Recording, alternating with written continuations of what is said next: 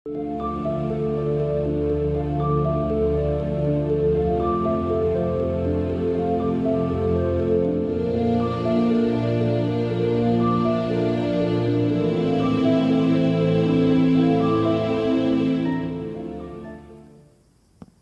ยววันนี้ก็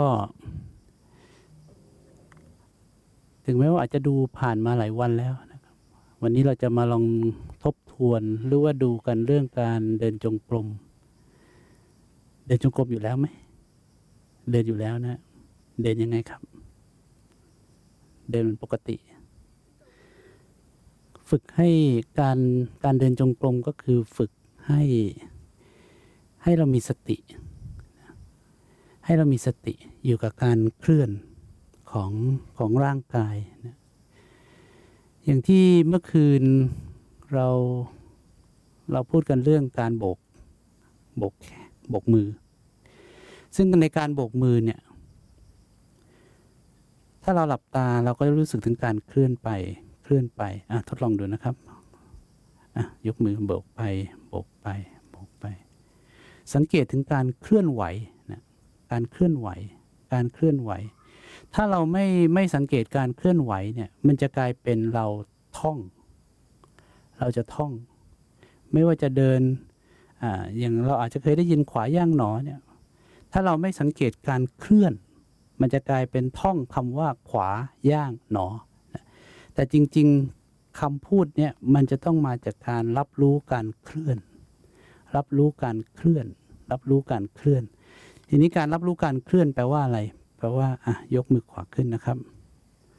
เคลื่อนรู้สึกไหมครับว่าเคลื่อนทีนี้หลับตาครับแล้วก็โบกไปรู้สึกไหมครับว่ามันเคลื่อนรู้สึกนะครับทีนี้ลืมตาครับแล้วก็โบกไปรู้สึกไหมครับว่ามันเคลื่อนทีนี้เอาอย่างนี้เอามือเอาแขนเนี่ยไปไว้ข้างหลังอย่าให้ตาเราเห็นไม่งั้นเราจะสับสนว่าเรารับรู้ความรู้สึกหรือว่าตาเราเห็นกันแน่เอาโบกครับหลับตาก่อนก็ได้เพื่อให้จับความรู้สึกเคลื่อนไหวแล้วหลังจากนั้นลืมตาแล้วลองดูซิว่าเรายังสังเกตการเคลื่อนได้ไหมยังรู้สึกได้ไหมได้นะครับเอาละทีนี้ลองยืนขึ้นนะครับยืนขึ้นมือจับโต๊ะเอาไว้เราลงยืนข้างล่างครับเดี๋ยวตกมือจับโต๊ะไว้นะทีนี้จะได้ยกขาขวาขึ้นนะครับแล้วทีนี้ช้าๆนะบกไปช้าๆโยกไปช้าๆโยกไปอย่างเงี้ยแกว่งหน้าหลังเหมือนลูกตุ้มนาฬิกาเนี่ยทีนี้ลองหลับตามันเหมือนกับตอนที่เราโบกมือหรือโบกแขนไหมเหมือนไหมมันจะมีแต่การเคลื่อนไปเคลื่อนมานะเคลื่อนไปเคลื่อนมาลืมตามันก็เคลื่อนไปเคลื่อนมารู้สึกที่ใจรับรู้ที่ใจนะเปลี่ยนเป็นข้างซ้ายช้าๆถ้าเร็วปุ๊บมันจะทำไมล่ะล้มถ้างั้นยกน้อยยกน้อยยกน้อยแค่ให้รับรู้ความรู้สึกว่ามันเคลื่อนไปเหมือนลูกตุ้มนาฬิกาคล้ายๆมันTikTokทำไมเราถึงมาทำแบบนี้เพราะว่าเดี๋ยวเวลาเราเดินเนี่ยเราต้องการจะรับรู้การเคลื่อนไปอย่างเงี้ยเคลื่อนไปจะเดินหน้าถอยหลังมันก็มีแต่การเคลื่อนไปจะมือจะแขนมันก็มีแต่การเคลื่อนไปอยู่อย่างนี้นะเรามาทดลองดูก่อนเวลาฟังนะมันง่ายนะนิมนต์ให้สามเณร2 รูปอยู่คนละทางเดินจงกรมเนี่ย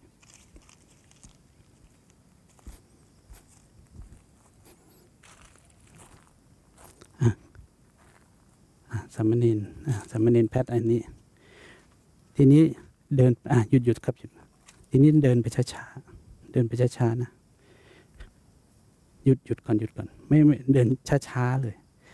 คือสังเกตให้ได้ก่อน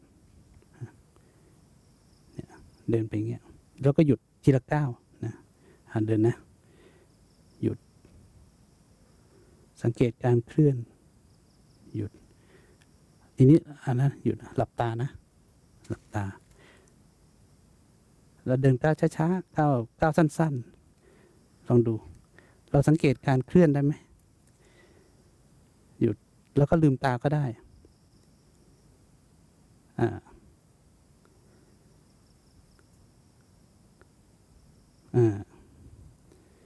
ค่อยๆก้าวไปช้าๆสัมผัสไปที่การเคลื่อนรับรู้ไปที่การเคลื่อนรับรู้ไปที่การเคลื่อนไม่ต้องก้าวยาวเดี๋ยวล้มเพราะเราหลับตาอยู่จริงๆเราไม่ได้เดินหลับตาแต่เราต้องการให้การหลับตาเนี่ยรับรู้หยุดเกินแล้วครับเดี๋ยวหยุดนะหยุดเดี๋ยวเราก็จะกลับ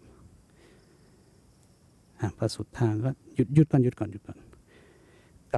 กลับไปทีละเท้าอย่างนี้กลับช้าๆอย่างนี้ดูเท้าอาจารย์อยู่กับที่สิเวลาหมุนอยู่กับที่ดูนะหยุดก่อนนะเวลาหมุนอย่างนี้นะสมมติว่านี่สุดทางแล้วนะสุดทางหมุนอย่างนี้นะหมุนขาก่อนแล้วก็หมุนอีกขาหนึ่งแล้วหมุนขาหนึ่งแล้วก็หมุนอีกขาหนึ่งแล้วก็หมุนขาหนึ่งแล้วก็หมุนมาเจอกันเราก็จะตรงพอดีจากนั้นเราก็ก้าวไปแล้วก็หยุดทำไมเราต้องหยุดถ้าเราไม่หยุดมันจะตกตามความเคยชินของเราที่เราเคยเดินเลยก็สติก็จะหายไปหมดสัมปชัญญะก็จะหายไปหมดแล้วเราก็จะเดินเหมือนเดิมนะเพราะฉะนั้นหยุดพอเรามั่นใจแล้วเราก็จะเห็นการเคลื่อนแล้วเราก็หยุดนะไม่มีอะไรต้องรีบร้อนเลยทำไปเรื่อยๆทีนี้ก้าวมาแล้วก็หยุดรับรู้ความรู้สึกไปด้วยจะเดินยังไงก็แล้วแต่ละให้รับรู้การเคลื่อนไปถ้าไม่ค่อยชัดหยุดก่อนแล้วก็หลับตาแล้วเดินก้าวเดียวถ้ารู้สึกว่าลืมไปละอะไรเงี้ย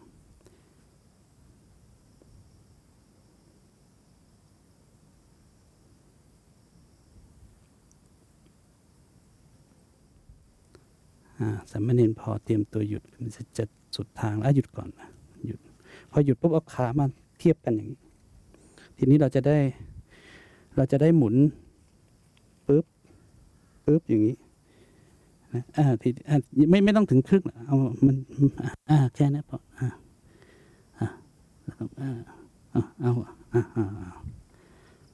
แล้วก็หยุดสักพักหนึ่งแล้วก็เดินไปใช้คำนี้ก็ได้ดูอาจารย์นะขวาย่างหนอซ้ายย่างหนอขวาย่างหนอแล้วก็หยุด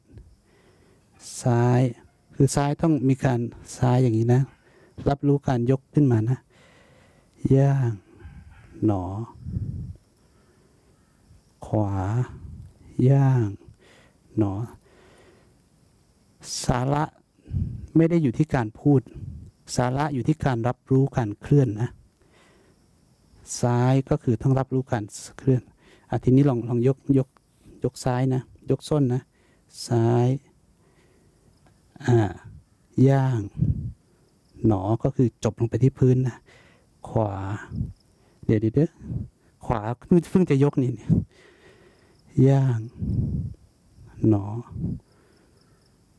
ซ้ายย่างหนอขวาย่างหนอซ้ายย่างหนอขวาย่างหนอซ้ายย่างหนอ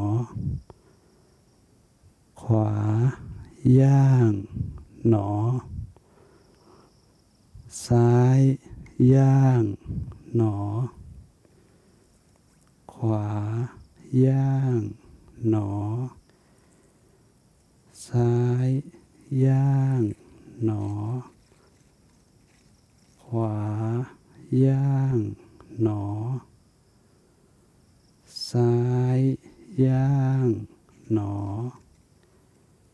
ขวาย่างหนอซ้ายย่างหนอขวาย่างหนอซ้ายหยุดหนอแล้วก็มาเท้าเท่ากันแล้วกลับนะกลับนี่กลับหนอกลับหนอทีละนิดกลับหนอยุงมันกอดไม่ใช่กลับหนอแล้วมันกัดหนอนะกลับหนอเอาละทีนี้ลองดูลองทำเองดูนะครับอาจารย์จะรออยู่ตรงปลายทางไม่มีอะไรต้องรีบไม่มีอะไรต้องรีบเลยถ้ายุงกัดก็หยุดแล้วก็ก้มไปปัดแล้วก็เกาแล้วก็กลับมาขวาย่างหนอเดินใหม่ทีนี้พูดในใจตัวเองพูดในใจตัวเองให้มันตรงกับเท้านะให้มันตรงกับเท้าก้าวสั้นๆครับไม่ต้องก้าวยาวเพราะถ้าก้าวยาวปุ๊บเราจะเซเผลอไปคิดไหมอยู่กับการเคลื่อนไปเลยเหรอแล้วก็พูดในใจไปด้วยเหรอเดินครับใครมียากันยุงฉีดหน่อยรู้สึกกัดจังเลยกัดจริงๆด้วยนะเห็นมันตอมกัดเลยแล้วลองไม่กระโดดสิแสบใช่ไหมอยู่เฉยๆอยู่เฉยๆเรารับรู้ความแสบสิยืนเฉยๆยืนตรงๆลองแสบแต่ไม่ต้องกระโดดไม่แสบแล้วนะจริงๆมันที่ขานะมันแสบนิดเดียว แต่ที่แสบมันแสบที่ใจที่มันกระโดด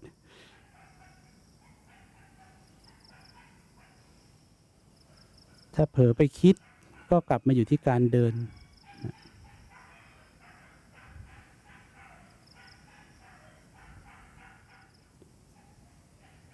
จดจ่ออยู่กับการเคลื่อนนะจดจ่ออยู่กับการเคลื่อนไป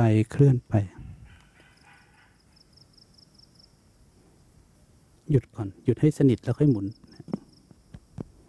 ลองหยุดให้สนิทก่อนแล้วค่อยๆหมุนช้าๆสังเกตการเคลื่อนไปนะไม่มีอะไรต้องรีบโลกนี้มีอยู่แค่นี้มีอยู่เท้าที่เคลื่อนเนี่ยไม่มีใครทั้งนั้นไม่มีอะไรทั้งนั้นไม่มีเมื่อไหร่จะเสร็จอยู่ที่การเคลื่อนไป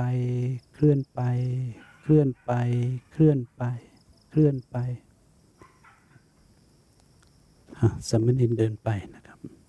เดี๋ยวอาจารย์ก็จะพูดไปเรื่อยๆเดินจงกรมเดินช้าๆยุงกัดอีกแล้วยุงกัดก็หยุดแล้วก็ลงไปปัดไม่ต้องไปโกรธมันนะ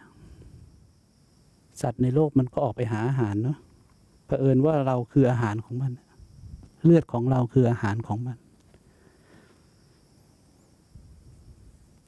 เราก็ปัดไปพอมันออกจากเราเดี๋ยวมันก็ไปกัดคนอื่นต่อเพราะยังไงมันก็ต้องมีอะไรกินสักอย่างจากใครสักคน ถ้าใครใจบุญก็นั่งเฉยๆมันกัดเราแล้วจะได้ไม่ต้องไปกัดคนอื่นอีกเอาให้มันอิ่มไปเลยจะได้เลิกกลับบ้านเดินจดจ่อต่อเนื่องไว้นะ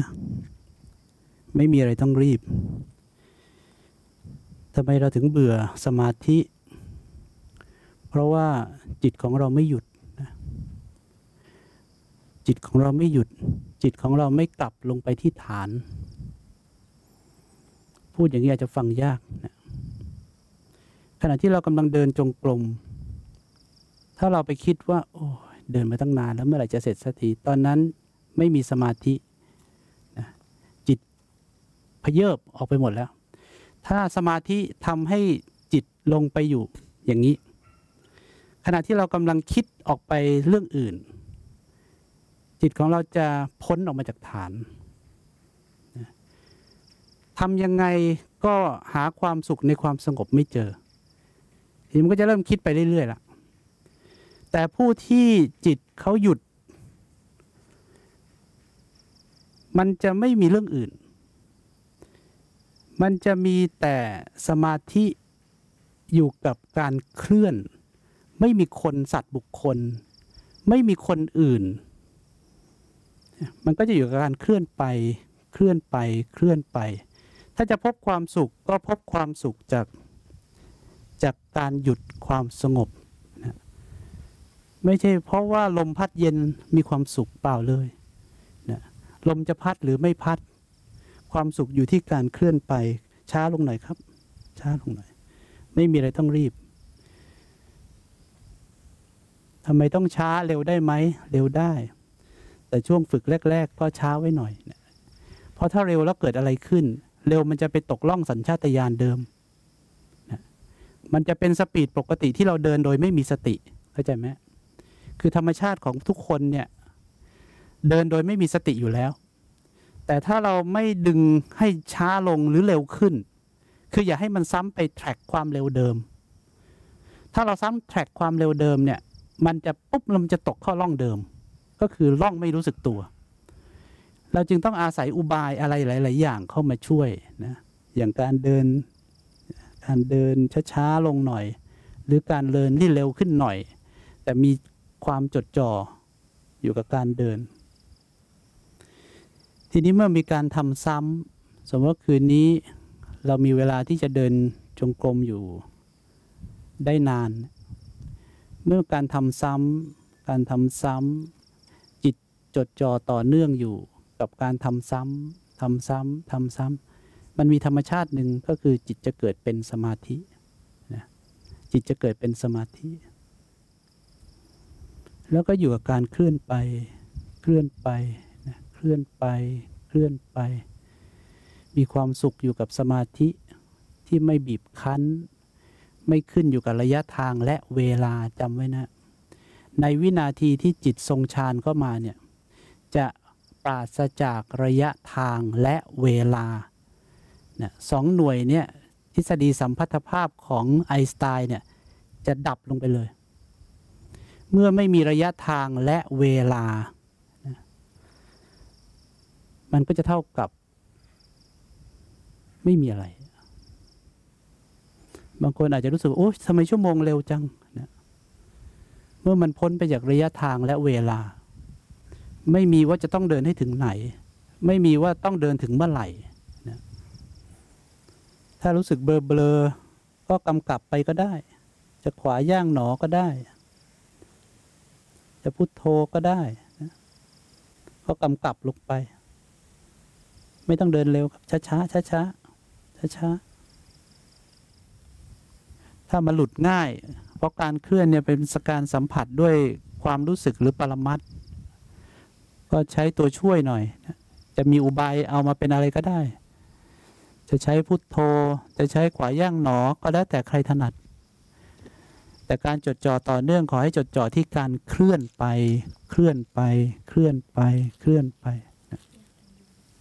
ลองเดินบนกรวดก็ได้นะเดินช้าๆค่อยๆย่องลงไปเหมือนการออกบิณฑบาตนะเจ็บก็ค่อยๆย่องช้าๆ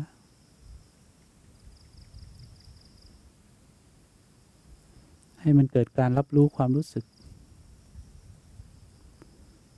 กที่ใต้ฝ่าเท้า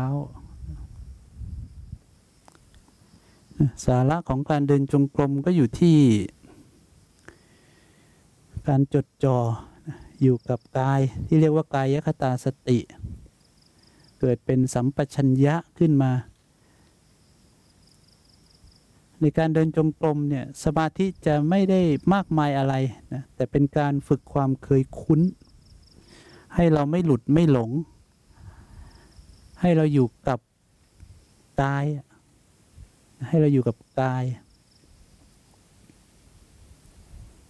ถ้าเราไม่จับที่การเคลื่อนของกาย มันก็ไม่รู้จะจับอะไรตรงไหนเราก็อาศัยการเคลื่อนของกายแล้วก็ไปรับรู้เย็นร้อนอ่อนแข็งตึงไหวนะบนกายนี้เราเดินไปเนี่ยบนหินแหลมๆบ้างเดี๋ยวเท้าเราก็สร้างตัวเองเท้าเราก็มีธรรมชาติการปรับตัวนะปรับตัวเราใส่รองเท้าทุกวันมันก็ไม่ต้องทำอะไรแต่พอเราต้องถอดรองเท้าเดินบนหินเดินบิณฑบาตมันก็จะค่อยๆหนาขึ้นเองเราก็ไม่ได้สั่งให้มันหนาเนาะมันก็หนาขึ้นหนาขึ้นหนาขึ้นทุกวันเราก็เดินง่ายขึ้นใครบอกว่าเท้าเราหนามันก็ไม่เชิงนะเท้ามันหนามันเองเราก็ไม่ได้เก่งอะไรเพราะเราไม่ได้ทำอะไรเดินช้าๆครับสังเกตการเคลื่อนไว้ไม่งั้นมันก็จะหลุดเดินหลงคิดไปเรื่อยๆถ้ารู้สึกว่าตัวเองคิดก็หยุดหน่อยหยุดเบรกเป็นอุบายหน่อยเคลื่อนไว้สังเกตการเคลื่อนไว้หยุดก่อนหยุดตั้งหลักก่อนเดี๋ยวมันจะเดี๋ยวมันจะไปตามความเคยชินตั้งหลักก่อนแล้วก็ค่อยๆเดินไปทุกก้าวย่างที่เหยียบลงไปบนพื้นใต้เท้ามันก็จะค่อยๆปรับตัวเห็นเวลารับรู้ความจริงว่าถ้าเราเหยียบลงไปทุกวันเท้าเราก็จะหนาขึ้นทุกวันเพราะฉะนั้นวันแรกๆที่เราเหยียบก็ยังเจ็บอยู่นะก็ไม่เห็นต้องโกรธหงุดหงิดอะไรเท้าก็ต้องใช้เวลาค่อยๆปรับตัวไปนะถ้าเราเข้าใจธรรมชาติความจริงก็ไม่เกิดเป็นอารมณ์ยุงมากัดก็ไม่ต้องโกรธกันเนาะเราหิวเราก็ออกไปหาอาหารยุงหิวเขาก็ออกไปหาอาหารแต่ถ้าเราต้องการจะปัดก็ปัดไปแต่ปัดโดยไม่ต้องโกรธก็ได้นะจะไปโกรธทำไมโกรธหงุดหงิดทำไมถ้าเราใช้อย่างสมมติว่าเราปัดยุงมันก็คือการโบกเคลื่อนไปเนี่ยเพราะฉะนั้นการปัดยุงเนี่ยมันก็คือกรรมฐานแล้วเราจะได้ไม่หลุดเผลอไปมีอารมณ์กับยุงที่มาวิว่าใส่เราก็เลยกลายเป็นว่าปัดยุงแล้วได้บุญเข้าใจปัดยุงแล้วได้บุญเมื่อก่อนปัดยุงคนทั่วไปปัดยุงนี่จะได้บาปถูกไหมเพราะมันเกิดอกุศลมันจะหงุดหงิดมันจะรำคาญมันจะโอ้ยอะไรเยอะเงี้ยมันเนี่ยอกุศลแต่ถ้าเราเอาที่เราฝึกกันมาทั้งหมดเนี่ยสัมปชัญญะเนี่ยเอามาใช้ในการปัดยุงขณะที่กำลังโยกเคลื่อนไปสมมติว่าเนี่ยเราก็ทำเนี่ยทำไปด้วยอย่าดูอย่างเดียวเนี่ยให้จิตเนี่ยสัมผัสท่าเนี่ยนั้นทุกการปัดยุงของเราก็จะกลายเป็นกรรมฐานไปแล้วก็จะเริ่มทันอารมณ์ที่เกิดขึ้นอาจจะหงุดหงิดบ้างอะไรบ้างก็จะเริ่มทันขึ้นมาแล้วก็สลายไปอารมณ์พวกนั้นก็จะสลายไปงั้นให้อยู่กับกรรมฐานอย่างเงี้ยไม่มีหลุดหรือว่านั่งสมาธิอยู่ยุงวิบเนี่ยหลุดขยับปั๊บหลุดแต่ถ้าเราต่อให้เรานั่งสมาธิด้วยนะซึ่งเราบอกว่าปกติเรานั่งสมาธิเราจะไม่ขยับแต่สมมุติว่าท่านจะขยับก็ยังขยับอย่างมีกรรมฐานอยู่นะยังเปลี่ยนจากรู้ลมหายใจมาเป็นสังเกตอาการเคลื่อนแทนก็สังเกตอาการเคลื่อนแทนก็จะเริ่มเหมือนกับที่ท่านพุทธทาสบอกว่าจะปัดยุงก็ให้เหมือนกับควายมันเอาหางปัดแมลงอย่างเงี้ยนะไม่ได้มีอารมณ์อะไรปัดก็ปัด มันทำหน้าที่ของมันเราก็ทำหน้าที่ของเราก็ปัดไปปัดไปก็มากันเยอะก็ปัดไปไม่ต้องหงุดหงิดนะถ้าเราฝึกอย่างนี้ไปได้ฝึกอย่างนี้ไปได้เนี่ยขอให้มันได้อะไรสักอย่างหนึ่งจริงจังให้มันได้อะไรสักอย่างแล้วเดี๋ยวไอ้อย่างหนึ่งที่เราแบบมั่นคงแล้วเนี่ยแข็งแรงแล้วเนี่ยมันจะขยายไปสู่ส่วนอื่นในการขยับตัวอย่างอื่นในการกระทบอย่างอื่นคือการนั่งสมาธิอย่างที่เราฟังในอริยมรรคภาค 2ไปเนี่ยมีสมาธิกับสัมมาสมาธิเนี่ยต่อให้เราฟังเข้าใจยังไงเนี่ยมันก็ไม่ใช่ว่าเราจะไปทำอะไรได้ของอย่างนี้มันเป็นอนัตตาไม่ใช่ไปควบคุมบังคับได้เป็นไปตามเหตุตามปัจจัยแต่หลักการที่จะทำให้เกิดวิปัสสนานะผมว่าเท่าที่เอาจากประสบการณ์ก็แล้วกันนะก็คือการดึงออกมาจากสมาธิแล้วมาอยู่ในการใช้ชีวิตอย่างเช่นเนี่ยถ้าเราเริ่มสมมติว่านั่งสมาธิแล้วระหว่างที่นั่งสมาธิออกจากสมาธิแล้วปัดยุงอย่างนี้แต่เราก็ยังอยู่กับกรรมฐานแต่มันเริ่มกรรมฐานเนี่ยเริ่มเข้ามาอยู่ในชีวิตประจำวันละอยู่ในอิริยาบถปกติอย่างเช่นการปัดยุงการนั่งมองอะไรแล้วก็ปัดยุงอันเนี้ยที่สำคัญนะการนั่งสมาธิก็สำคัญแต่สำคัญยิ่งกว่าก็คือการเอาสมาธิที่นั่งเนี่ยออกมาใช้ในชีวิตประจำวันพอมีกรรมฐานปัดกำลังหงุดหงิดปั๊บมันก็จะ detect sensor ได้ที่ถ้าผมสรุปง่ายๆที่เราฟังกันไปสมาธิกับสัมมาสมาธิเนี่ยสมาธิก็ชื่อมันก็ชัดเจนนะเมื่อเราจดจ่อต่อเนื่องอยู่กับอะไรก็จะเกิดความสงบความสงบก็คือจิตสงบเป็นสมถกรรมฐานอย่างเช่นการเดินจงกรมที่จดจ่ออยู่กับการเคลื่อนไปเรื่อยๆเป็นสมาธิทีนี้เมื่อสมาธิแข็งแรงดียุงมาวีนะเกิดอกุศลเกิดเป็นอารมณ์นะเกิดเป็นอกุศลขึ้นมาเนี่ยถ้าสมาธิแข็งแรงดีแล้วนะเราไม่ต้องทำอะไร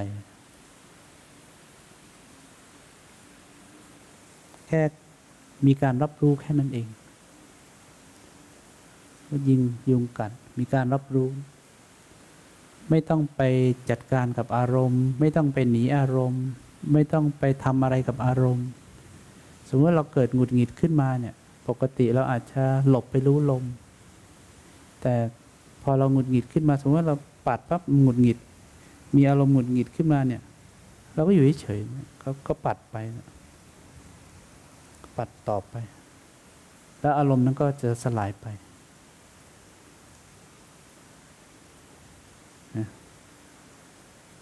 อารมณ์นั้นก็จะสลายไปจะเห็นว่ามันต่างกันอยู่นิดเดียวถ้าฟังกันง่ายๆคืออย่าหนีอารมณ์เมื่อสมาธิแข็งแรงแล้วนะไม่ต้องหนีอารมณ์แต่ถ้าไม่แข็งแรงเราจะรู้เองว่าพอเราใช้วิธีนี้ปั๊บสักพักหนึ่งเราลวนเลยถ้าเรารู้สึกว่าเราลวนแล้วก็กลับมาอยู่กับลมหายใจอยู่กับกรรมฐานเอาไว้ก่อนแสดงว่ามันยังไม่แข็งแรงพอหรือว่าบางขณะอาจจะใช้ได้แต่ขณะอื่นๆใช้ไม่ได้ก็ให้เข้าใจถึงเหตุปัจจัยที่เปลี่ยนแปลงไปทำไมวันนั้นยังทำได้ทำไมวันนี้ทำไม่ได้นะคำนี้ต้องไม่มีนะในนักปฏิบัติที่เข้าใจความจริงของอริยมรรคมาจนถึงวันนี้แล้วเนี่ยจะเข้าถึงอริยสัจเนี่ยต้องไม่มีคำนี้แล้วนะที่วันนั้นก่อนยังทำได้อยู่เลยทำไมวันนี้ทำไม่ได้ผู้ที่จะเข้าถึงอริยสัจไม่มีคำนี้แล้วนะ วันนั้นเหตุปัจจัยเป็นแบบนั้นผลก็เป็นแบบนั้นนะในเวลาที่เปลี่ยนแปลงไปเหตุปัจจัยเปลี่ยนแปลงเป็นอย่างอื่นนะผลก็เป็นอย่างอื่นนะความตั้งมั่นไม่ได้เป็นความตั้งมั่นคือเท่านี้คือเท่านั้นอะไรไม่มีนะมันเหมือนกับลมหรืออะไรที่มีองค์ประกอบแล้วก็ก่อกันขึ้นมาแล้วก็องค์ประกอบใหม่ก็ก่อกันขึ้นมาเปลี่ยนแปลงไปตามเหตุตามปัจจัยกายของเราก็เป็นแค่ส่วนหนึ่งที่ทุกอย่างเข้ามาประกอบรวมกันนะไม่ว่าจะความคิดสมาธิหรืออะไรทุกอย่างเนี่ยมันก็เกิดจากการที่แต่ละอย่างเข้ามารวมกันในขณะเวลานั้นเรารู้ลมหายใจแบบนี้เมื่อวานยังสงบดีทำไมวันนี้รู้ลมหายใจแล้วไม่สงบเลยไม่เกี่ยวเลยนะเหตุปัจจัยไม่ได้ของความสงบไม่ได้อยู่ที่การรู้ลมหายใจเพียงอย่างเดียวนะวันนี้เรากระทบอะไรมาบ้างวันนี้ยังไงบ้างที่ผ่านมาเป็นยังไงเมื่อกี้นี้เรากำลังคิดอะไรอยู่เพราะฉะนั้นเหตุปัจจัยเยอะแยะมากมายนะมีแต่ทำเราฝึกเข้าไปเรื่อยๆฝึกเข้าไปเรื่อยๆทำให้เกิดความเคยคุ้นอยู่เรื่อยๆอย่างผมเวลาผมนั่งสมาธิถ้ามันนั่งไม่สงบผมก็นั่งรู้ลมไปผมไม่ได้มีเป้าหมายเพื่อความสงบเลยไม่เคยมีเป้าหมายเพื่อความสงบจะสงบไม่สงบว่าไม่ได้เกี่ยวอะไรเลยก็รู้ลมหายใจขณะที่รู้ลมหายใจไปเรื่อยๆเนี่ยผมก็เห็นภาพเหมือนกับเด็กคนหนึ่งที่ลงไปเล่นในสระว่ายน้ำเขาก็เคยคุ้นกับสระว่ายน้ำทุกครั้งที่เขาตุ๋มแต้มเล่นอยู่ในสระว่ายน้ำวันหนึ่งข้างหน้าถ้าเขาจะเป็นนักว่ายน้ำเหรียญทองโอลิมปิกก็เพราะว่าเขาเล่นตุ๋มแต้มอยู่นี่แหละในตอนเด็กๆในตอนเขาเริ่มต้นเพราะฉะนั้นการรู้ลมหายใจให้เกิดความเคยคุ้นผมไม่เคยจะอะไรกับการรู้ลมหายใจเลยสร้างความเคยคุ้นเอาไว้ไม่ต้องอะไรก็ได้รู้ลมหายใจมองนู่นมองนี่คิดไปคิดมาก็ยังรู้ลมหายใจไปรู้ลมหายใจไปสร้างความเคยคุ้นเรารู้อย่างเดียวคือถ้าชีวิตของเราไม่ได้เคยคุ้นกับการที่อยู่กับกรรมฐานเลยเราก็สร้างความเคยคุ้นให้เราอยู่กับกายกับใจหรือกรรมฐานเนี่ยสร้างความเคยคุ้นโดยไม่ได้หวังผลอะไรสร้างความเคยคุ้นไปเรื่อยๆไม่ได้รู้ลมให้สงบไม่ได้รู้ลมให้หายทุกข์อะไรทุกข์กับทุกข์รู้ลมกับรู้ลมมันจะเกิดปัญญาเข้าใจว่าทุกข์มาจากอะไรต่ออะไรนะเพราะการเข้าไปยึดถือนี่เองอะไรก็อันนั้นก็เป็นเรื่องของปัญญาที่จะไปรู้แจ้งกันวันหนึ่งนั่งตรงนี้มองเห็นไหมว่าที่ร้านบัวมีอะไรไม่เห็นนะทำไมไม่เห็นโอ้ยมันไกลถ้าเดินไปเรื่อยๆถึงประตูเห็นไหมไม่เห็นเดินไปเรื่อยๆถึงโรงเรียนเห็นไหมก็ยังไม่เห็นเลยเดินขึ้นเนินไปลงไปก็เห็นไหมเกือบเห็นนะเห็นเนี่ยแวบๆเห็นไกลๆถ้าเดินต่อไปมันก็เห็นคำว่าอย่าให้หลานเกิดก่อนยายก็แบบนี้แหละคือวันนี้สิ่งที่เรากำลังทำเนี่ยทำไมไม่เห็นเกิดปัญญาก็ยังไม่พ้นโค้งนี่เลยจะรีบร้อนอะไรจะทำไปเพื่ออะไรจะไปเข็นอะไรนะแล้วถ้าเดินไปจนกระทั่งเลยโรงเรียนพ้นโค้งลงไปแล้วก็เดินลงไปเรื่อยๆจะเห็นเองไหมเห็นเองต้องอยากเห็นไหมไม่ขอไม่เห็นได้ไหมก็ไม่ได้ธรรมะแปลกตรงนี้นะผมเคยเล่นนะผมชอบเล่นเวลาผมเกิดอะไรขึ้นมาในการนั่งสมาธิผมไม่เอา ผมไม่อยากได้สมมติมันจะต้องมีความสุขผมไม่เอาความสุขผมไม่อยากได้ความสุขมันก็ทำไม่ได้ด้วยนะบางครั้งเนี่ยมันไม่ทุกข์เนี่ยนะก็พยายามนะจะทำให้มันกลับมาทุกข์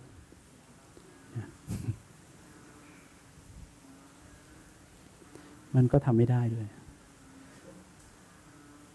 แต่ตอนที่มันทุกข์จะทำให้มันไม่ทุกข์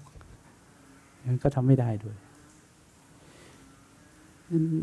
ทุกข์ไม่ได้เป็นเราหรือเราไม่ได้เป็นทุกข์หรอกทุกข์มันมาจากเหตุตามปัจจัยถ้าวันหนึ่งเราเห็นใครร้องไห้เพราะว่าเขาสูญเสียคนที่รักเราเข้าใจเขาแต่ความทุกข์ของเขาไม่ได้มาจากการสูญเสียคนที่รักแบบตรงๆหรอกการสูญเสียคนที่รักเนี่ยเป็นเนื้อเรื่อง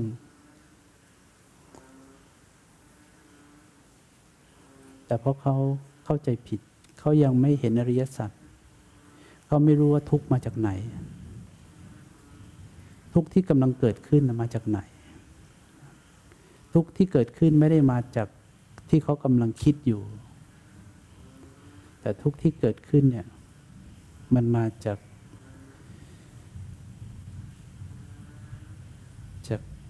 การปรุงแต่งในใจของเขาซึ่งต้นตอมาจากความยึดถือไม่ได้ยึดถือเนื้อเรื่องแต่ไปยึดถือขันธ์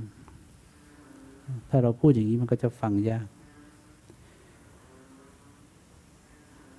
เห็นพอเราปฏิบัติไปสักพักเนี่ยเรื่องของตัวตนเราจะเห็นชัดขึ้นหลายคนก็บอกว่าเขาเห็นตัวตนมันเกิดขึ้นแต่ก็จัดการมันไม่ได้ก็มันไม่ได้มีไว้จัดการนะเพราะจัดการก็มีตัวตนอีกตัวที่จะไปจัดการตัวตนในที่เราพูดถึงมันก็จะดูคล้ายๆกับมี2ตัวแต่จริงๆมันก็ตัวเดียวแหละมันทรานส์ฟอร์มกลับไปกลับมาทีแรกมันก็เป็นตัวตนของเราแหละทีนี้มันก็เกิดความรู้สึกว่าโอ๊ยน่ารังเกียจจริงๆฉันอยากจะจัดการในนี้ก็มันก็ทรานส์ฟอร์มมาเป็นอีกตัวนึงอีกแล้วก็จะจัดการมันจะใครจะจัดการใครเราตัวเดียวกันนะมันเหมือนใส่2หน้ากากความสุขความทุกข์ที่แท้มันก็มาจากเง่าเดียวกันหมดแต่เราอยากจะเอาความสุขไว้เอาไว้ไงถ้าเอาความสุขไว้ก็ทุกข์ก็มาดิงั้นเอาทุกข์ไว้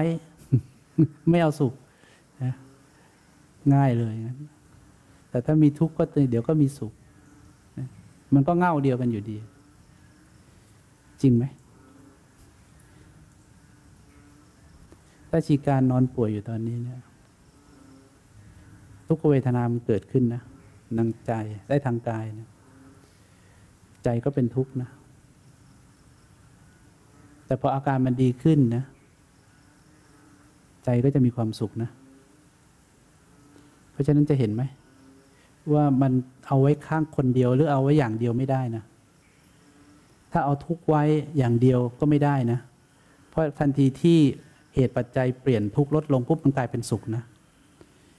สุขมาจากไหนสุขมาจากทุกข์ลดลงนะเห็นเมื่อไหร่มีทุกข์ก็มีสุขนะทันทีที่มันตึ๊บขึ้นมาเนี่ยทุกข์ขึ้นมาเนี่ยมันก็กลายเป็นทุกข์แต่พอทุกข์ลดลงปุ๊บกลายเป็นสุขนะเพราะมันตัวเดียวกันนะมันตัวเดียวกันนะอากาศเนี่ยมีร้อนมีเย็นที่ไหน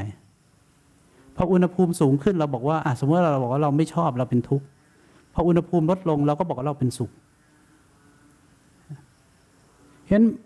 มันเง่าเดียวกันนะมันโง่เดียวกันน่ะมันเกิดเป็นเวทนาที่ถูกยึดถือเป็นเวทนาที่ถูกยึดถือมันก็เลยกลายเป็นสุขเป็นทุกข์ขึ้นมาแต่ถ้ามันเป็นเวทนาที่ไม่ถูกยึดถือมันก็เป็นอารมณ์เป็นธรรมอารมณ์กลางๆมีความสุขแต่ไม่มีคนมีความสุขไม่มีใครมีความสุขแต่มันเป็นความสุขอย่างเช่นการรู้ลมหายใจเนี่ยถ้าเราฝึกจนกระทั่งมันเป็นที่พึ่งที่อาศัยได้เนี่ยสมมตินั่งๆเนี่ยแล้วก็ขอ2-3 ทีแค่นั้นไม่เกินเนี้ยมันจะเป็นสุขเย็นฉ่ำไปเลย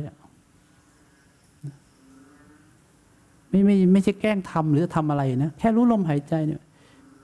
จะบอกว่าไม่เอาไม่อยากสุขเลยสุขเล็กๆหล่อเลี้ยงนุ่มนวลสบายอกสบายใจไปอยู่อย่างเงี้ยมันต้องทำให้บ่อยทำให้มากจนกระทั่งรู้ลมหายใจปั๊บจิตกลับมาอยู่ที่ฐาน อย่าไม่งั้นมันจะพเยิบอยู่เนี่ยรู้ลมหายใจแต่พเยิบอยู่คือพอพเยิบปุ๊บมันก็มีระยะทางมีเวลามีกระบวนการมีทุกอย่างมีตัวตนแต่ทันทีที่ปรับลงไปเนี่ยมันจะก็เข้าสู่ความไม่ดิ้นรนของจิตใจตัณหาก็ดับไปพอตัณหาดับไปปุ๊บความสุขเกิดเลยพระนิพพานก็อยู่ตรงนั้นพระเจ้าก็ตรัสที่ใดไม่มีตัณหาที่นั่นน่ะนิพพานท่านบอกในปฐมฌานขึ้นไปไม่มีตัณหาท่านจึงใช้คำว่าสันทิฏฐิกนิพพานเป็นนิพพานชั่วคราวเป็นวิคัมภนะนิพพานอะไรนั่นน่ะนิโรธน่ะก็คือพอเข้าสู่ฌานจิตตอนนั้นไม่มีตัณหาสบายเบาอย่างเงี้ยนะคนก็เข้าไปติดสมถะติดอะไรบ้างก็มีบ้างแหละแต่ก็พอเห็นความจริงเข้าไปมากๆมันก็อย่างนั้นจะติดอะไรมันก็ขยับพัฒนาขึ้นไปดังนั้นเราก็ต้องให้เกิดความเคยคุ้นเอาไว้บางทีก็ใช้สมถะเดี๋ยวมันก็เป็นวิปัสสนาไปเองเดี๋ยวก็เป็นสมาธิเดี๋ยวก็เป็นสัมมาสมาธิแต่ทีนี้ถ้าเราไม่ฝึกที่จะดึงสมาธิจากข้างในเนี่ยออกมาใช้หลวงพ่อชาจะยกตัวอย่างอยู่บ่อยๆนะบอกว่านักปฏิบัติเนี่ยส่วนใหญ่เท่าที่เห็นเนี่ยก็คือนั่งรับมีดนั่งสมาธิกันอยู่อย่างเงี้ยเดินจงกรมนั่งสมาธิเนี่ยคือการรับมีดไปเรื่อยๆพอออกจากเวลาเป้งเก็บเลย เอามีดที่รับเก็บใส่ฝักแล้วก็เก็บ แล้วก็ออกไปเหมือนเดิมไม่เคยเอามีดที่รับออกมาใช้งานเลยถามถึงวันนี้ใช้ไงใช้ไงก็นี่เริ่มใช้ปัดยุงเนี่ย เอามีดที่รับออกมาปัดยุงปัดยุงถ้าทำได้ปุ๊บใจที่ไหววับนะจะพอคุ้นพอปัดยุงไม่เป็นไรแล้วพอขณะที่ปัดยุงหมาเห่ารำคาญหรือว่าเกิดอะไรขึ้นใจอีกแล้วทีนี้ถ้ามันมีกรรมฐานปุ๊บมันจะเห็นมันจะมีเครื่องเทียบขณะที่ใจเคลื่อนไหวสั่นไหวก็จะมีเครื่องเทียบต้องให้จิตอยู่ที่ฐานก่อนพอมันกระเพื่อมมันก็จะเห็นนะพอมันกระเพื่อมจิตเกิดจะพูดอีกภาษาหนึ่งก็คือจิตเกิดหลังจากนั้นก็ฝึกไปฝึกมานะสัมมาสมาธิคืออะไรก็บอกว่าสมมติเดินไปอย่างเมื่อกี้นี้สมณเณรแพทย์ฉีดยากันยุงแล้วแสบโดนแผลพอดีกระโดดกระเด้งใช่ไหมครับสมณเณรผมก็จับตัวไว้บอกอยู่นิ่งๆ อยู่นิ่งๆแสบไหมแสบอยู่นิ่งๆเนี่ยปั๊บนะอย่างเงี้ยแล้วก็ถามว่ายังแสบไหมไม่แสบเลยก็รับรู้ไปตามความจริงรับรู้ไปตามความจริงมีแค่นี้ต้องทำอะไรไหมไม่เห็นต้องทำอะไรไม่ต้องทำอะไรถ้าปวดทำไมจะดับไปก็ไม่ต้องทำอะไรไงไม่งั้นปัญญาที่บอกว่าสิ่งใดสิ่งหนึ่งมีความเกิดขึ้นเป็นธรรมดาสิ่งนั้นย่อมดับไปเป็นธรรมดาจะเกิดได้ไงถ้าเรายังทำอะไรอยู่ผมบอกให้เลยนะครูเนี่ย CLUE นะครูเนี่ย จุดเปลี่ยนของการเห็นธรรมเนี่ยอยู่ตรงนี้นะอยู่ตรงที่จากที่ทำมาตลอดเปลี่ยนเป็นไม่ทำอะไรคือคำว่าไม่ทำอะไรคือไม่เข้าไปทำอะไรจะบอกว่าแล้วเข้าไปรู้ไม่ถึงขนาดนั้นเดี๋ยวเป็นตัวตนขึ้นมาเปล่าๆอย่างสามเณรแพทย์เนี่ยต้องเข้าไปรู้อะไรเขาไม่ต้องรู้อะไรถามว่า หายไปยังเขาก็ตอบได้เลยว่าหายแล้วทำไมเขาไปรู้อะไรธรรมชาติของวิญญาณรับรู้มันก็มีอยู่แล้วโดยธรรมชาติไม่เห็นต้องไปเพิ่มเลยเพิ่มเมื่อไหร่ก็เป็นตัวตน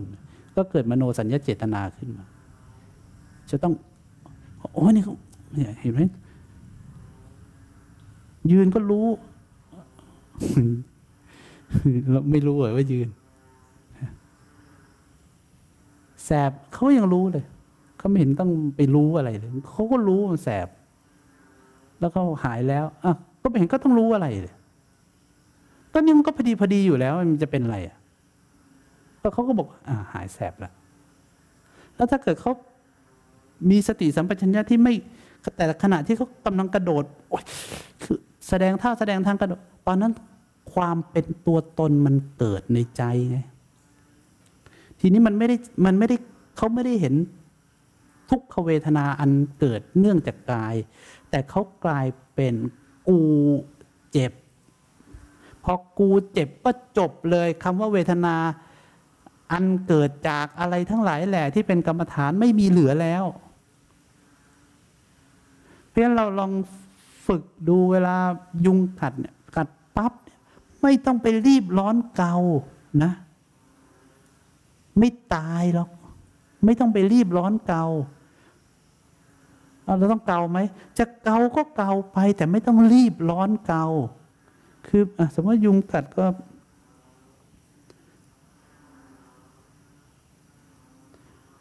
คันมีมันจะมีอย่างนี้นะมันจะมีคันแล้วมีทุกข์นึกออกนะมันมีคันแล้วมันมีทุกข์ด้วยแต่พอมีกรรมฐานมากๆบ่อยๆเนี่ยมันจะมีคันแต่มันไม่มีทุกข์เข้าใจไหมก็คงเข้าใจแหละหลายคนก็คงผ่านมาทั้งนั้นมีทั้งคันแล้วทุกข์แล้วก็คันแล้วไม่ทุกข์ต้องดูให้ออกนะคันแล้วทุกข์แล้วมันก็มีคันแต่มันไม่ทุกข์ตรงนี้แหละที่มันจะเป็นจุดเปลี่ยนที่เราจะทำให้เราเข้าใจคำของพระเจ้าที่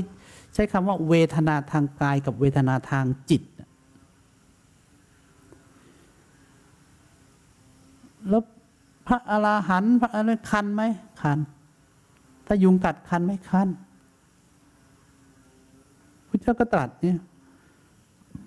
เวทนาทางกายนี่ไงคันแต่ในอริยบุคคลตั้งแต่ชั้นพระโสดาบันขึ้นไปเนี่ยไม่มีเวทนาทางจิตคือมีแต่เวทนาทางกายฉะนั้นถ้าเกิดเรายังแยกไม่ออกว่าอะไรคือเวทนาทางกายอะไรคือเวทนาทางจิตทำไมเราถึงแยกไม่ออกเพราะทั้งสองตัวเนี่ยที่มันเกิดขึ้นตัวนี้เกิดก่อนแล้วก็เนื่องเป็นเหตุปัจจัยให้ตัวนี้เกิด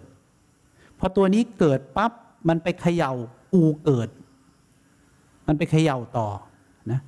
จากเวทนาก็กลายเป็นตัณหาอุปาทานภพชาติขึ้นมันก็ไปเขย่ากูขึ้นมาทีนี้กูคันกูแสบกูมันก็ขึ้นมาดังนั้นไม่เห็นแล้วนะเวทนาทางกายทางจิตอะไรทั้งสิ้นน่ะมีแต่โอ้ยยุงเยอะชิบหายเนี่ยแล้วจะเอาอะไรมาไหนกายไหนจิตไม่มีแต่มันต้องเอากรรมฐานเนี่ยกรรมฐานที่เพียรทำต่อเนื่องเนี่ยมาฉีกมาแยกออกเป็นชิ้นเมื่อเกิดสมาธิเนี่ยสภาพธรรมต่างๆจะหยุดแล้วก็กลายเป็นชิ้นแยกออกจากกันจากปฏิจจสมุปบาทที่หมุนเร็วติ้วมองไม่ทันเลยเนี่ยก็จะกลายเป็นปึกเบรกให้เราเห็นกระทบปั้งก็มาถึงนี่หลังจากนั้นพอเราบ่อยครั้งเข้าเนี่ยพอยุงกัดจึ๊บสมมุติว่าใหม่ๆเนี่ยมันก็จะปึ๊บมานี่เลยแต่บางครั้งปึ๊บสติทันก็ไม่เกิดที่นี่บางทีไม่ทันก็เกิดที่นี่ด้วยตรงนี้ปั๊บเกิดตรงนี้ปั๊บเกิดตรงนี้พอขณะนั้นมีความตั้งมั่นของจิตดีเกิดแต่ตรงนี้ไม่เกิดตรงนี้เกิดแต่ตรงนี้ไม่เกิดตรงนี้เกิดแต่ตรงนี้ไม่เกิดตรงนี้บางทีหลุดตรงนี้แล้วก็เกิดตรงนี้ทีนี้แหละจิตเนี่ยธรรมชาติรู้เนี่ยที่มีธาตุรู้เนี่ยจะเริ่มแยกแยะออกละตอนที่ผมปฏิบัติเนี่ยผมเรียกการทำแบบเนี้ยของที่จิตเข้าไปเริ่มผมเรียกผมเรียกของผมเองผมเรียกมันเป็นการเก็บข้อมูลเหมือนกับทำโพลจิตเนี่ยมันทำโพล ยุงกัดคันยุงกัดคันทุกข์ใจยุงกัดคันทุกข์ใจยุงกัดคันไม่มีทุกข์ใจยุงกัดคันทุกข์ใจยุงกัดคันไม่มีทุกข์ใจยุงกัดคันไม่มีทุกข์ใจพอ10 หน100 หนหลายร้อยหนจากนั้นเนี่ยพอยุงกัดนี่เวทนาทางกายบางทีก็ถ้ามันกัดแบบนี่ไงกัดแบบต่อเนื่องจริงจังใจมันเริ่มละลิกใจมันละลิกคันสมมติเวลาเรานั่งสมาธิเนี่ยแล้วมันคันเนี่ยที่เราเวทนาทางกายยุงกัดคันแล้วก็คือเริ่มบิดเนี่ยคือมันใจมันละลิกมันอยากเกามันละลิกโอ้ยเนี่ยคืออันนี้นี่มันส่งผลมาเป็นเวทนาทางจิตอย่างเงี้ยนะอย่างนี้มีเวทนาทางจิตจนกระทั่งใช่ไหมจะมีการฝึกแบบยุงกัดหรือว่าปวดหรืออะไรก็แต่เอาละแล้วแต่ใครนะแล้วแต่ใครอะไรที่ตัวเองชัดเจนแล้วยุงกัดก็ได้คันแต่ไม่เก่าแล้วก็คันมากขึ้นแต่ไม่เก่าคันมากขึ้นแต่ไม่เก่าจะคันเท่าไหร่ก็ไม่เก่าแต่จิตนิ่งสนิทเลยคือนอนเหมือนกับน้ำนิ่งไม่ถ้าเขย่าก็ยังมีกระเพื่อมเมื่อก่อนนี่อาจจะกระเพื่อมพอยุงกัดเพราะมันกระเพื่อมแต่มันมากน้อยยุงกัดมันมากน้อยแล้วแต่นะแต่หลังจากนั้นพอยุงกัดปุ๊บมันไม่กระเพื่อมยุงกัดไม่กระเพื่อมแล้วก็นั่งดูยุงกัดแต่ใจไม่กระเพื่อมไม่ขยับเลยอะไรกระทบก็ไม่ขยับไม่กระเพื่อมอย่างเงี้ยนะก็จะเริ่มเข้าใจนี่เองที่เป็นเวทนาทางกายอันนี้เองที่เป็นเวทนาทางจิตทุกข์มันเกิดตรงนี้นะทุกข์ไม่ได้เกิดตรงเวทนาทางกายเพราะฉะนั้นจะเริ่มเข้าใจเลยว่าสมมติเราเกิดอุบัติเหตุที่คนกลัวกันน่ากลัวนะเกิดอุบัติเหตุโครมแล้วตายตอนนั้นก็ทุกข์ก็เสียอาจารย์ทุกข์ถ้ารถชนแล้วนอนดิ้นอยู่กลางถนนแล้วก็เลือดไหลอาบแล้วก็ปวดแล้วก็คิดถึงลูกคิดถึงบ้านคิดถึงพ่อคิดถึงแม่อย่างนี้ตายก็ทุกข์ก็สิก็ทุกขติสิ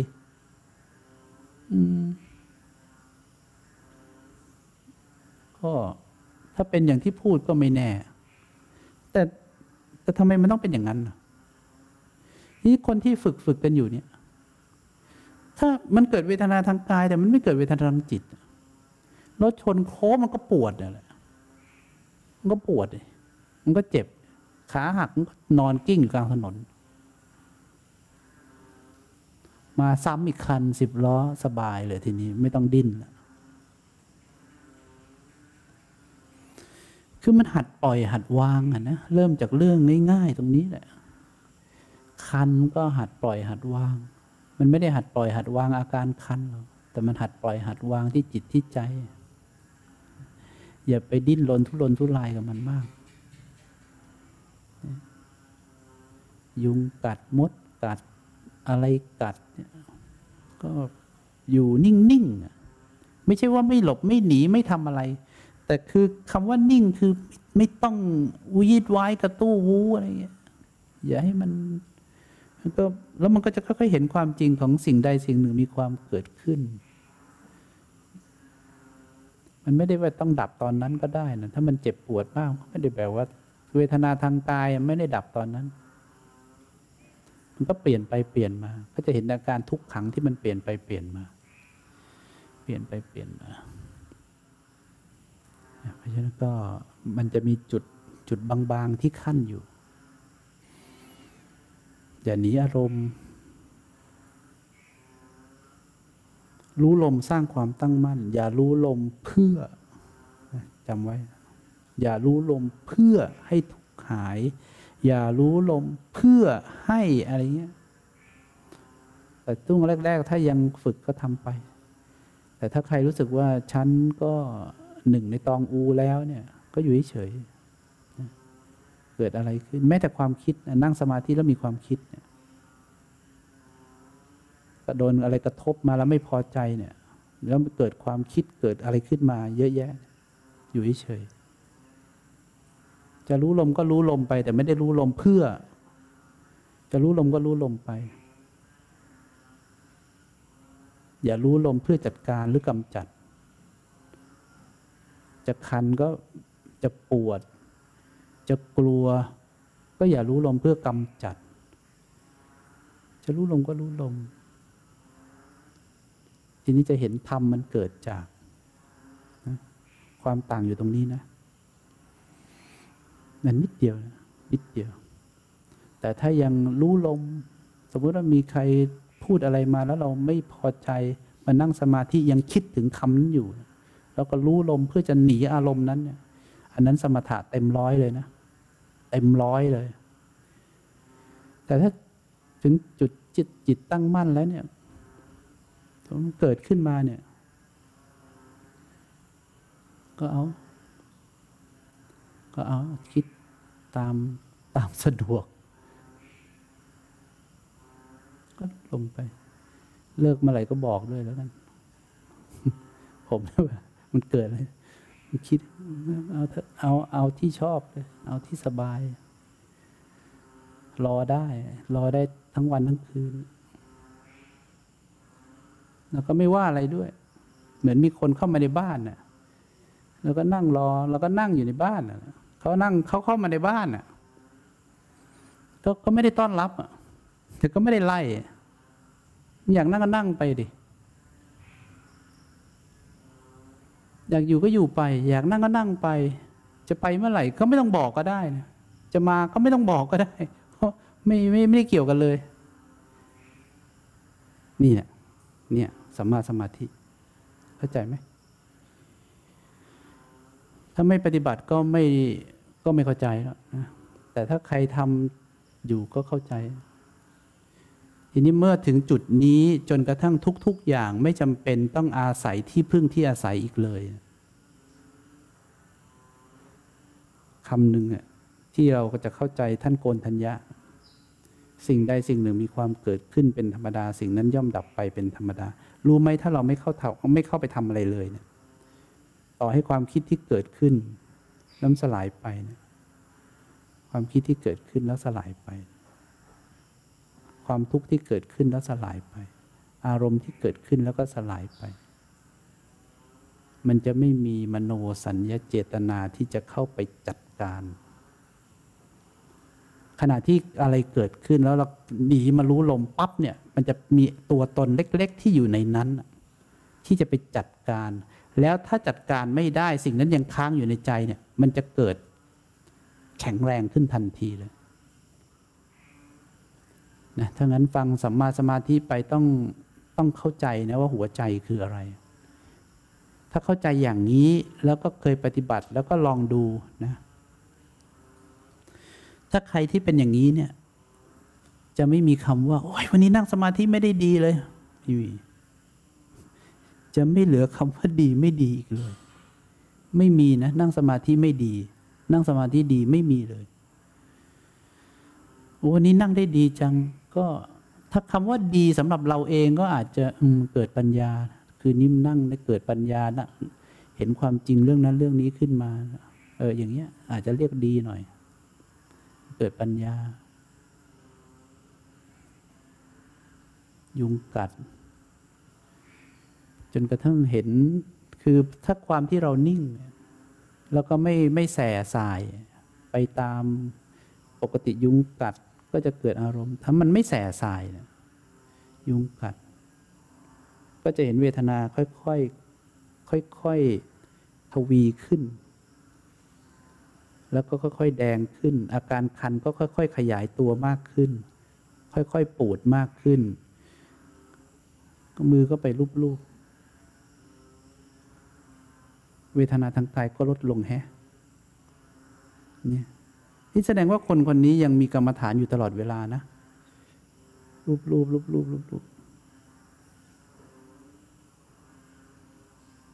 เดี๋ยวสักแป๊บหนึ่งก็ค่อยๆเวทนาทางกายก็เริ่มค่อยๆเพิ่มขึ้นมาอีก พอถูๆไป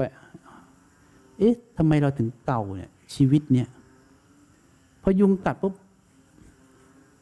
เอ๊ะเราเก่าทำไมวะเนี่ยเอาล่ะผมนี่ชอบเล่นพวกเนี้ยพอปั๊บ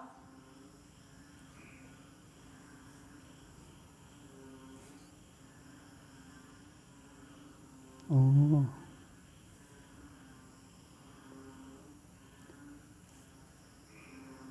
เนี่ยแต่เดี๋ยวมันก็ขึ้นมาใหม่แต่แรกก็สงสัยการที่ไปทำมันอย่างนี้ทำไมมันหายคันไปชั่วขณะหรือเอายามาทาเนี่ยยาถอนพิษเนี่ยหายไหมทากันอยู่บ่อยๆหายไหมหายก็ส่วนใหญ่ก็หายกันนะไม่สำหรับผมนะเวลาผมทาผมก็จะรู้สึกว่าบางทีคือเราไปรับรู้ความเย็นแทนพอเราทามันกำลังคันแล้วเราไปทามันก็เปลี่ยนมารับรู้ความเย็นมันก็เลยไม่ได้ไปรับรู้ความคันเข้าใจไหมแล้วมันก็เลยรู้สึกว่าความคันมันหายไปไงเหมือนเรากำลังมองอะไรอยู่แล้วเราก็หันไปอย่างสนใจอย่างอื่นเขาไม่ได้หายไปหรอกแต่เราไปสนใจอย่างอื่นแทนเนี่ยทั้งนี้ผมไม่ต้องทายาหรอกพอยุงกัดเพราะผมรู้ลมก็ได้ ผมก็ไม่ต้องไปรับรู้การคันก็ได้แต่อันนี้เอาไว้เล่นนะอย่าเอาไปจริงเป็นจังเดี๋ยวหนีเดี๋ยวก็เกิดเป็นตัวตนขึ้นมาเอาไว้เป็นอุบายเล่นๆศึกษาจิตใจว่าทำงานยังไงศึกษาไปเรื่อยๆจิตใจทำงานถ้าคำของท่านพอเขาสวนหลวงก็ใช้คำว่าอ่านจิตอ่านใจตัวเองแล้วมันก็จะเริ่มเห็นกระบวนการซึ่งมันไม่ได้มีอะไรมันซ้ำแทร็ก